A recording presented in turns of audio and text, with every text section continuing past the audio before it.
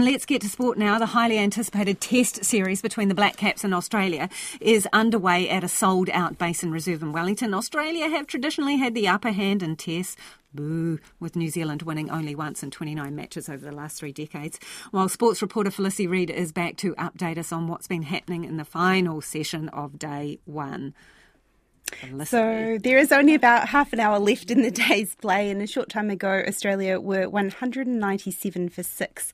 So that means they've lost 2 wickets since tea, and the Black Caps have really started to take control of this opening day since that point. The first session, Australia were quite comfortable against that sometimes wayward New Zealand pace attack. They didn't lose their first wicket until just before lunch, and that was Steve Smith out for 33. And Smith was Matt Henry's first wicket, so keep Matt Henry in mind because he's had quite a good day here.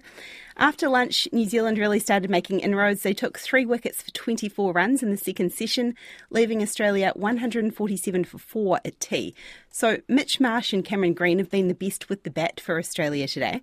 Marsh was out for a nearly run-a-ball 40, which is quite unlike a little bit of Test cricket there, and quite unlike his teammates as well, while Green was still at the crease and racking up his total. So for New Zealand, Matt Henry with the ball, who's been the most economical, but he's also, so that was an economy rate of less than 2, but he's also taken 3 wickets. Scott Kuggeleijn in his second test has been a bit more expensive, but he's taken 2 wickets. Will O'Rourke has 1 wicket, and captain Tim Southee might have been the unlucky one here. He's been toiling away all day, took the new ball first thing this morning, but hasn't got any wickets yet. And the Black Caps fans also got something else to cheer about this afternoon. Not long ago, Neil Wagner made it onto the field. So that's the retiring Neil Wagner, not selected for this test. He made it onto the field as a sub-fielder. He was out there on the boundary, had a few words with some of the guys on the bank. Looked reasonably friendly. I'm not quite sure what he said to them, but there was lots of cheering. He did a wee wave. He was pointing out some things to some people, and I'd seen him earlier in the day roaming around the boundary signing a few things as well. So he's made the most of his time down there in Wellington.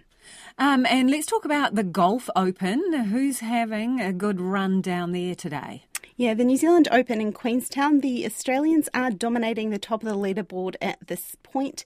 2018 champion Matt Griffin from Victoria was the clubhouse leader. He had a 7 under par 64 on the Remarkables course today.